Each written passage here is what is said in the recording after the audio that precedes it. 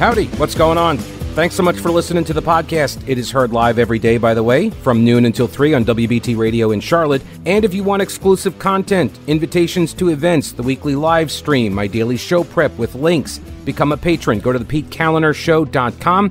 This podcast is also supported by North Carolina businesses, so please consider supporting them. Try not to skip through their short ad. Make sure you hit the subscribe button to get every episode for free right to your smartphone or tablet. And thanks so much for your support.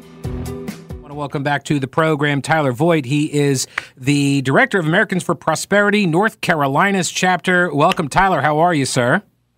Hey, I'm doing great. How are you today? I am doing all right. So I guess you guys are done now, right?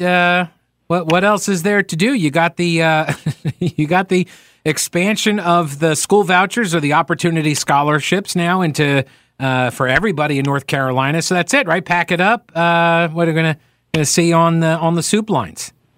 Well, yeah, I think one of the cool things about AFP is we're never really done. We're not one of those groups that sees a win, and don't get me wrong, this is a massive, massive win for school choice and packs it up. We're already looking forward to next year, to what we can push further in the short session and then beyond. But it just a massive day for us on Friday, and for parents and kids in North Carolina seeing the Opportunity Scholarship go finally full universal, so we can actually get let every kid in the States help them reach their full potential. Just a massive win for us. Did you have to agree to any casinos as part of the deal? No.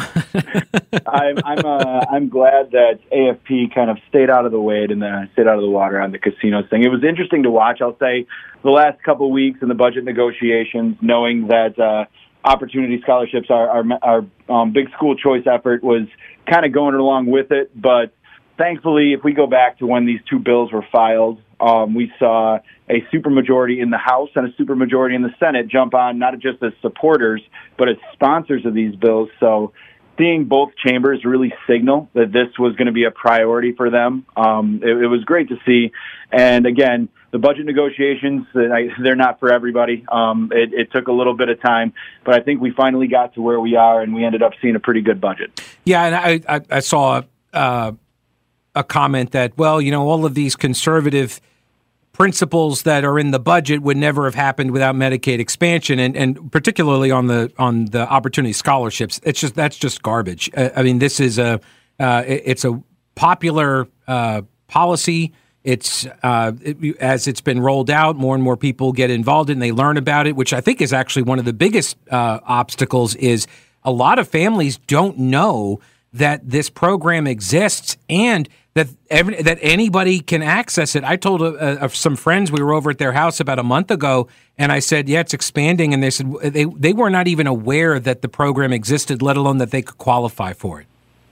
Yeah, it's extremely popular. We see time after time and poll after poll come out that parents want this. They see this as a win. They want more flexibility in their kids' schooling. I think COVID and shutdowns and school closures opened a lot of eyes of what was going on. And don't get me wrong, I think public schools are fantastic, and I want to see public schools succeed, and I want to see them be able to give more flexibility internally to really help kids reach their full potential. And a vast majority of North Carolina students are going to go to public schools, so we have work to do there. Opening that up and letting them kind of breathe a little bit, whether that's through programs called open enrollment or partial enrollment. Those are things we'd like to see down the line. But like you said, this is a really popular program. This is passed through a bipartisan effort. We saw Republicans and Dems alike support this on both the standalone bill and the budget. And being the first state to pass this with a Democrat in the governor's mansion is something pretty cool that I think a lot of the members who supported this, championed this, can really hang their hat on. Now, and to be clear, Roy Cooper has not had any kind of road to Damascus moment here. He's not going to sign the budget. It's just going to become law without his signature. And that's true. And if you look at Governor Cooper's website, he is still rolling with the school state of emergency through other states of emergency. That's the one that we're apparently highlighting at the top of the website. So we're sitting there waiting, kind of laughing to ourselves at how long that banner is going to stay at the top of his website. But no, Governor Cooper has been opposing this the entire time. But I think this just shows that even when you have a governor that is going to be in opposition to great policy like this, that you can really reach a lot of people on both sides of the aisle, and you can come to some sort of consensus. So this is a good thing. I mean, like you said, polling regularly has this as a winning issue. And it's something that kind of played out as we've had this conversation over the last couple of years.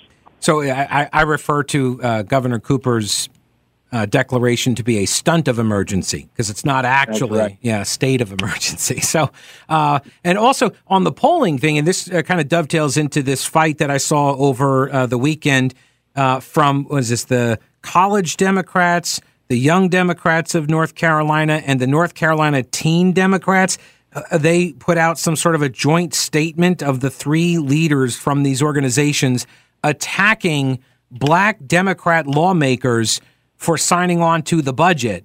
And what's particularly ironic is that these are black kids going after black lawmakers, but the school choice issue, which is referenced, that's particularly popular among black voters and parents. So I don't understand why, these kids who are at college, you realize you're kind of on a opportunity scholarship kind of a system right there, right? I mean, the higher education model is very similar. Medicare is a voucherized system. Food stamps is a voucherized system. So people don't have problems with this when it's replicated in other types of services.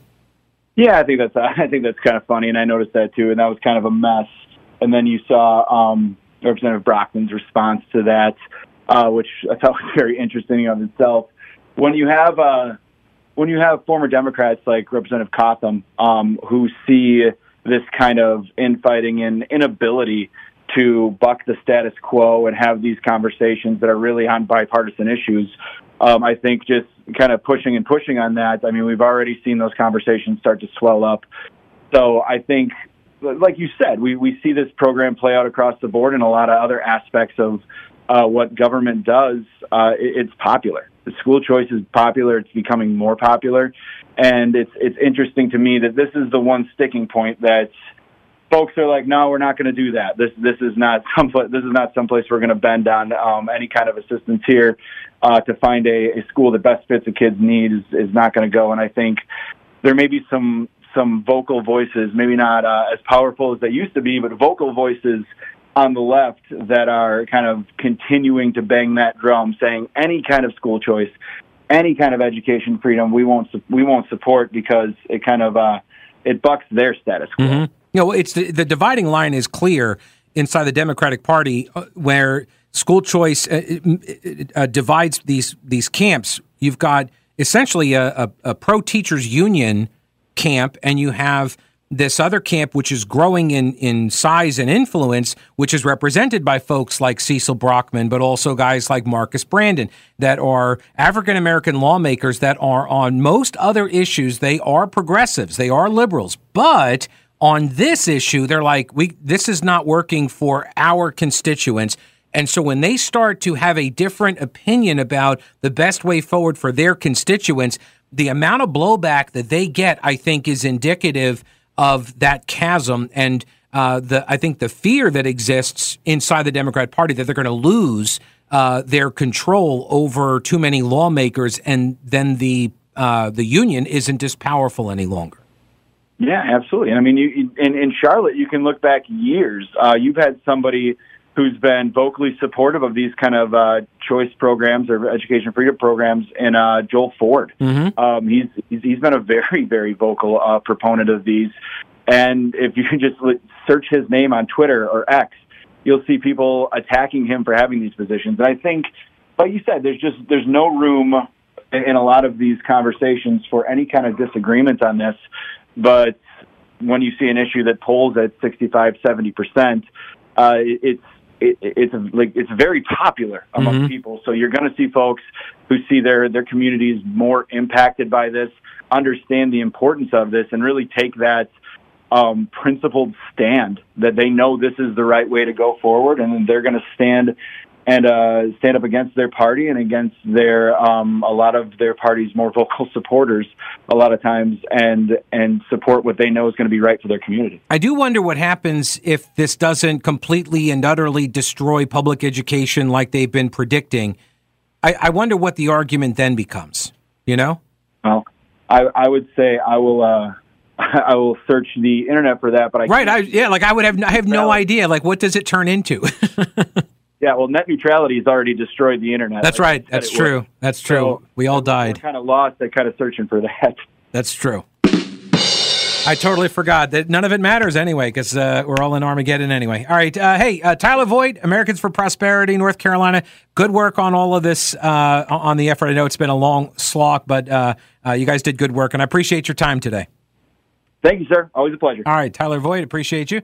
Hey, so real quick, hurricane season is here, and this is your reminder to check your emergency supplies. You should have a 3-day supply of food, water, and medicines, minimum. And Carolina Readiness Supply can help you get started or expand your supply. Food, water purifiers, lighting, tools, first aid kits, instructional materials, camping and hiking supplies too, because being prepared is just smart. Carolina Readiness Supply has 2,000 square feet of supplies and educational materials that you can use for any kind of emergency. Whether you're an experienced prepper or you have no clue what you're doing, or maybe you're somewhere in between, Carolina Readiness Supply can help you. In Waynesville and always at carolinareadiness.com. Veteran-owned Carolina Readiness Supply. Will you be ready when the lights go out?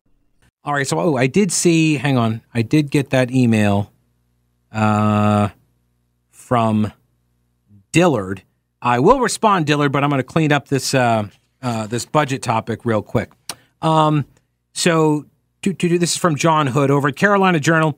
Now that the North Carolina General Assembly has finally passed a state budget for the 2023-25 biennium, and Governor Cooper has decided not to veto it, allowing it to become law without a signature. So it's not like a pocket veto, it's like a pocket pass, like quarterbacks.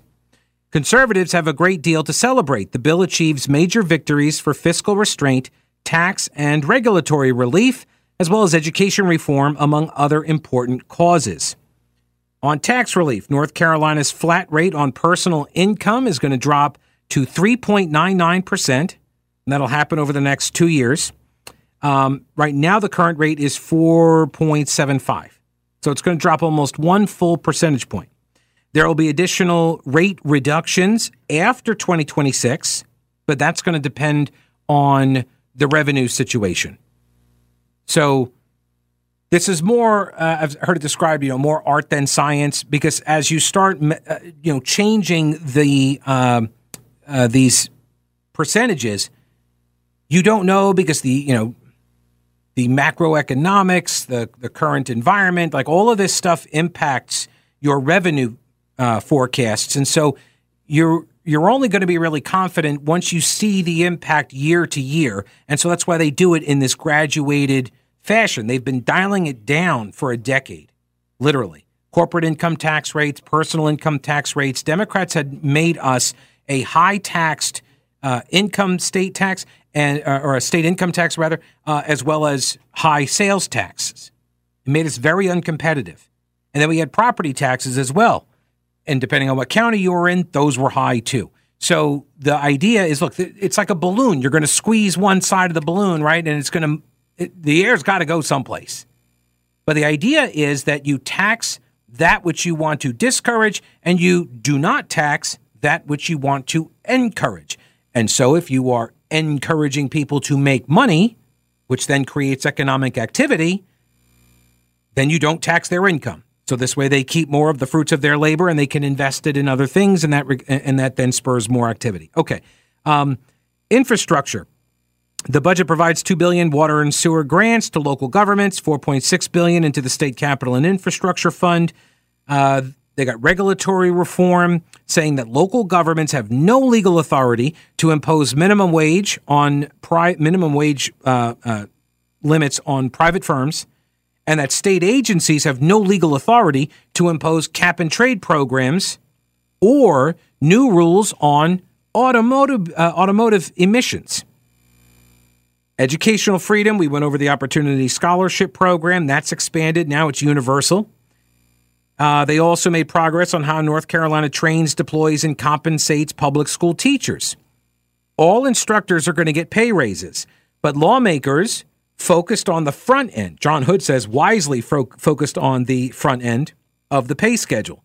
See, by the way, this is why the argument, you'll notice if you kind of track this over the years, the argument always changes focus. First, when Republicans took over and they started getting the starter teacher pay up, they were attacked because the veteran teachers weren't getting the same kind of compensation boosts. Then, after they had set the pay scale with $1,000 annual guaranteed income increases for all new teachers, every year you're guaranteed a $1,000 pay bump for 15 years every year. Okay? So anything that you hear, all of these percentages of 4% this year, 3% next year, that's on top of the 1,000. Okay? That's more. So you're getting 1,000 plus you're going to get another 3 or 4%. But the argument was against the legislature because, well, where's the veteran teacher pay? Well, after they did the starting teacher pay, they then came back and did veteran teacher pay. And then what did we hear? Well, what about the new teachers? Now they're going back for the new teachers again. And what are we hearing this year? You guessed it. What about the veteran teachers? Alrighty, so back to John Hood's write-up here on the budget, which there is stuff in any $30 billion spending plan. There's going to be things that you don't like. And there are things in here I do not like. There are some things in here that I do like. Obviously, the one that I spent 10 years fighting against, that the Republicans completely caved and rolled over on and then told me that I'm not a conservative anymore. Medicaid expansion. I was against that. Oh, Governor Cooper did a press conference claiming success, just as I predicted. Corporate welfare. Yeah, that's in there too. Come on, name me a politician who's not a sucker for a big pair of scissors and a ribbon to cut, maybe whilst wearing a hard hat. What else we got in here? Oh, yeah, the Public Records Destruction Act, where lawmakers are going to be able to decide whether or not they should keep their notes and their correspondence and records, and so they'll just be the final arbiter of that. And I know that no elected official would ever destroy any public information document that could otherwise be FOIA'd. I'm sure that they would never destroy anything like that, unless it was, totally legitimate to destroy it. Now, John Hood says, whatever you think of the idea of selectively legalizing casinos, for example, lawmakers should never have tried to stuff it into the final budget. No casino bill was ever aired and passed by committee, then debated and enacted on the floor. When budget conferees meet to negotiate a compromise, they should be considering only the issues actually in dispute, provisions already contained in the House or Senate budgets, or at the very least, other bills that were already passed by one chamber. So I don't like to see any of these big policy decisions crammed into budgets. I don't like that. I understand why it's done. I don't like it. I like individual budgets, and that makes things harder to pass. And I say good. Good. I am totally fine, like with this lockdown, or not lockdown, the government shutdown. Oh my gosh, the government's going to shut down. Well, the gridlock, we can't get anything done. And I'm like, yay. I know I've rung the bell a lot today. I don't know why. It's a bell ringing kind of a day. I'm fine with that. GovCo doing less is A-okay with me. So why do you got to care about this process? Because when you don't follow a process, you end up with embarrassing messes like the one that nearly derailed this year's budget negotiations over the casinos and the video lottery terminals.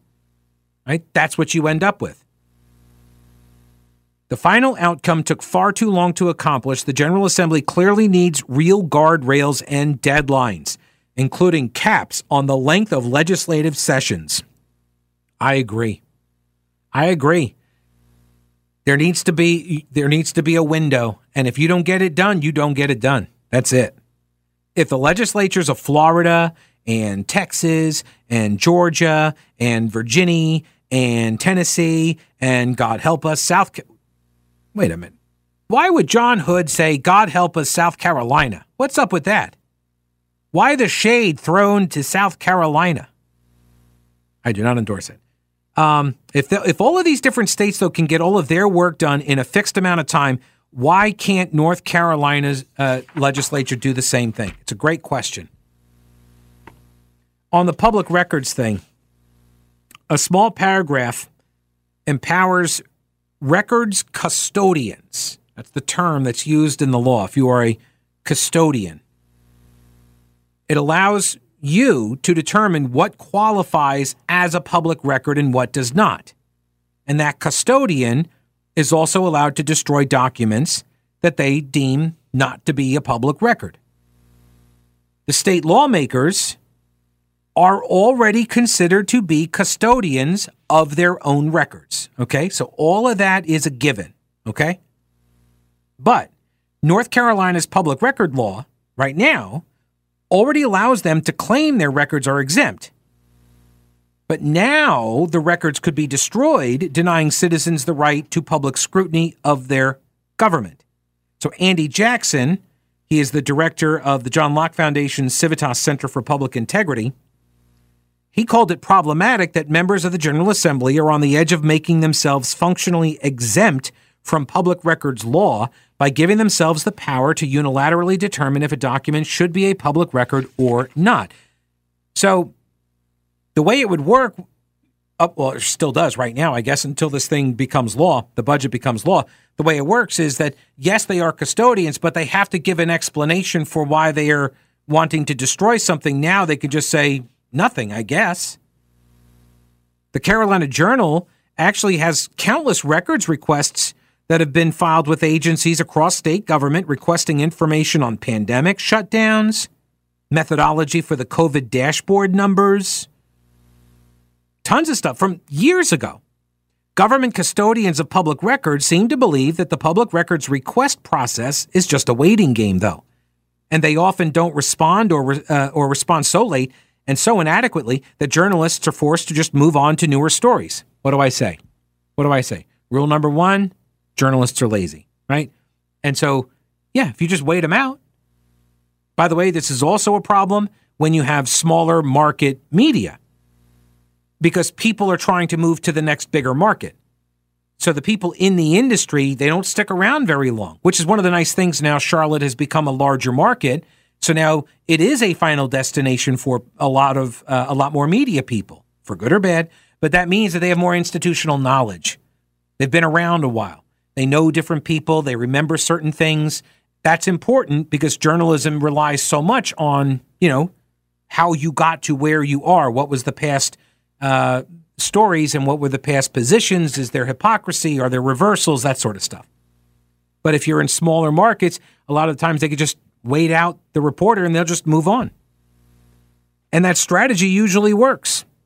Public records consultants sell their advice to journalists who are hitting a bureaucracy brick wall. Now, custodians won't even have to wait. They'll just respond right away that a document was destroyed because its custodian did not consider it to be a public record. That's it. So as soon as you take all your notes, just destroy them. They weren't public record. I decided that. The North Carolina Association of Broadcasters has urged people to contact their state senators against this and their state lawmakers against this. So has the North Carolina Press Association. But it's done, right? The governor's not going to veto it, and so it's done. So good luck to all of us trying to get public records from our totally transparent state government. All right, you may have noticed that I've been helping the Alzheimer's Association of Western North Carolina for a while, and it's a great organization. They got awesome people with huge hearts.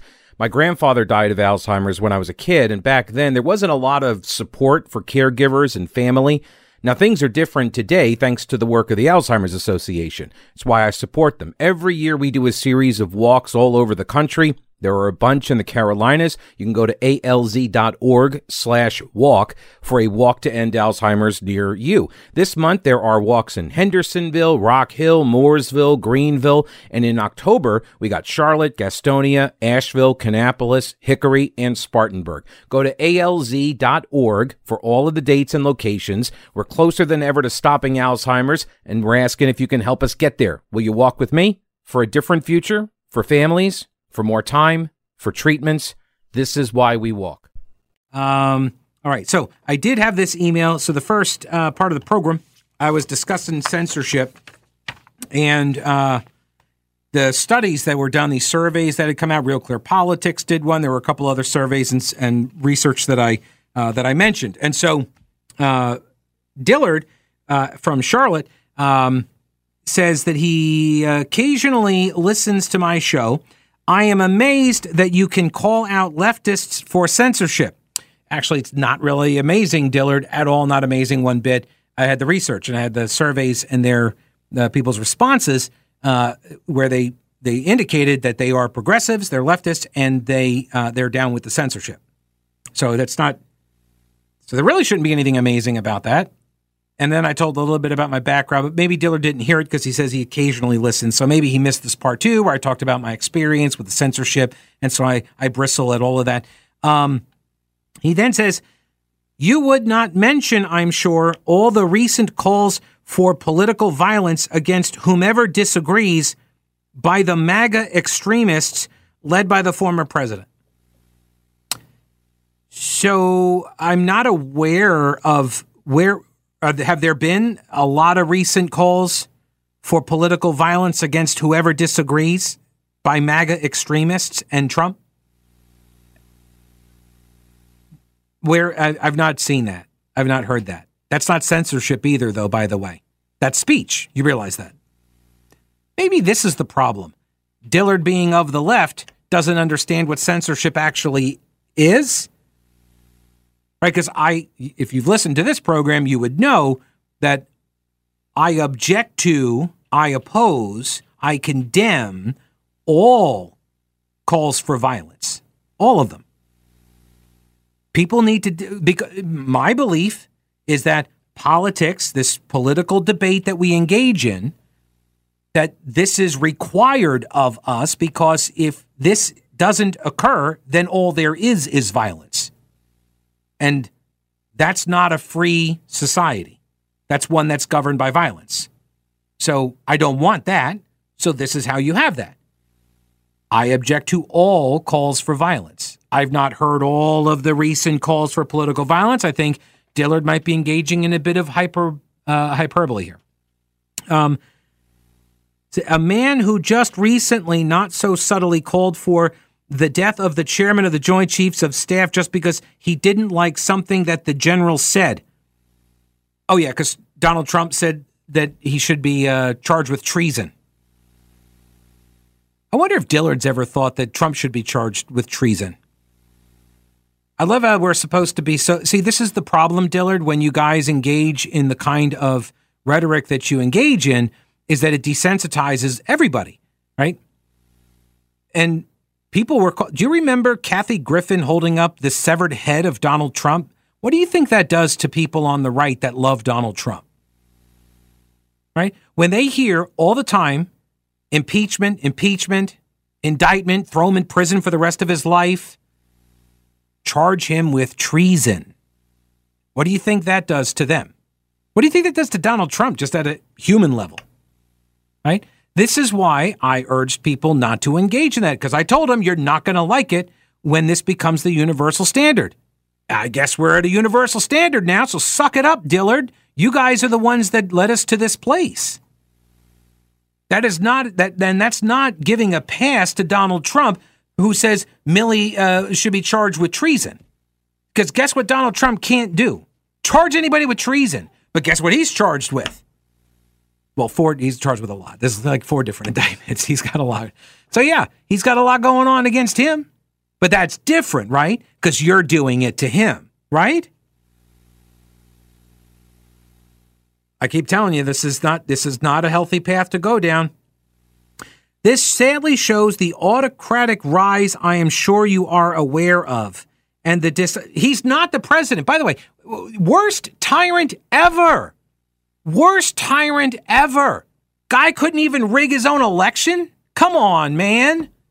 Like, I'm supposed to believe Donald Trump is literally the incarnation of Hitler, but somehow or another, he lost the re-election. He's out of office. And for all the MAGA people that are like, oh, but it was rigged. Well, then why didn't he stick around? Worst tyrant ever. A better tyrant would have been like, screw you, come take me out, and like gotten the military in front of him and all this, right? That's what a tyrant does. He didn't do that. Oh, but Pete, January 6th, again, failed. Worst tyrant ever. And then after it failed, he leaves everybody in the jails, and then he's like, oh, I never said anybody. I said just walk down peacefully. He wouldn't even try to I don't know, capitalize on the violence. Be like, that's right, and there's more where that came from. Worst tyrant ever. The dishonesty that surrounds everything the former president. Okay, so this guy's got Trump derangement syndrome. Trump has broken Dillard's brain. Surrounds everything former president does and says is something I would think you would be talking about and pointing out on your show. But here you go. But you're paid to call out leftists and Democrats who are trying to either restore the rule. Oh, sorry. That was almost very messy.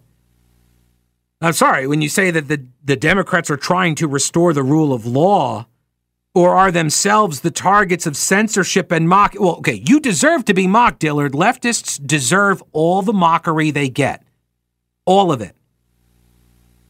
From anti-woke extremists. You yourself should be well aware of where such extremism leads, Mr. Callen. This, by the way, this is it's a perfect example of picking the fight and then crying that you got punched in the face. You don't get to cry about it. When you pick the fight, and you guys have, what does progressive mean? You are progressively trying to make the society something it isn't, but something you want it to be, right? You're trying to progress it towards something. And there are some people that don't want to go there. They think where you're leading them is hell. They don't want to be there. And so when they fight back against you constantly pushing and pushing and pushing and picking the fights, you don't get to cry that you found a fight. Anyway, I don't know. I think I've been a little easy on Trump, right? Been way too easy on him, right? I think all of the MAGA people would agree. Pete, best friend of Donald Trump, right? Yeah. Spot on, Dillard. You totally nailed me. All right. I'll see you all tomorrow. Don't break anything while I'm gone.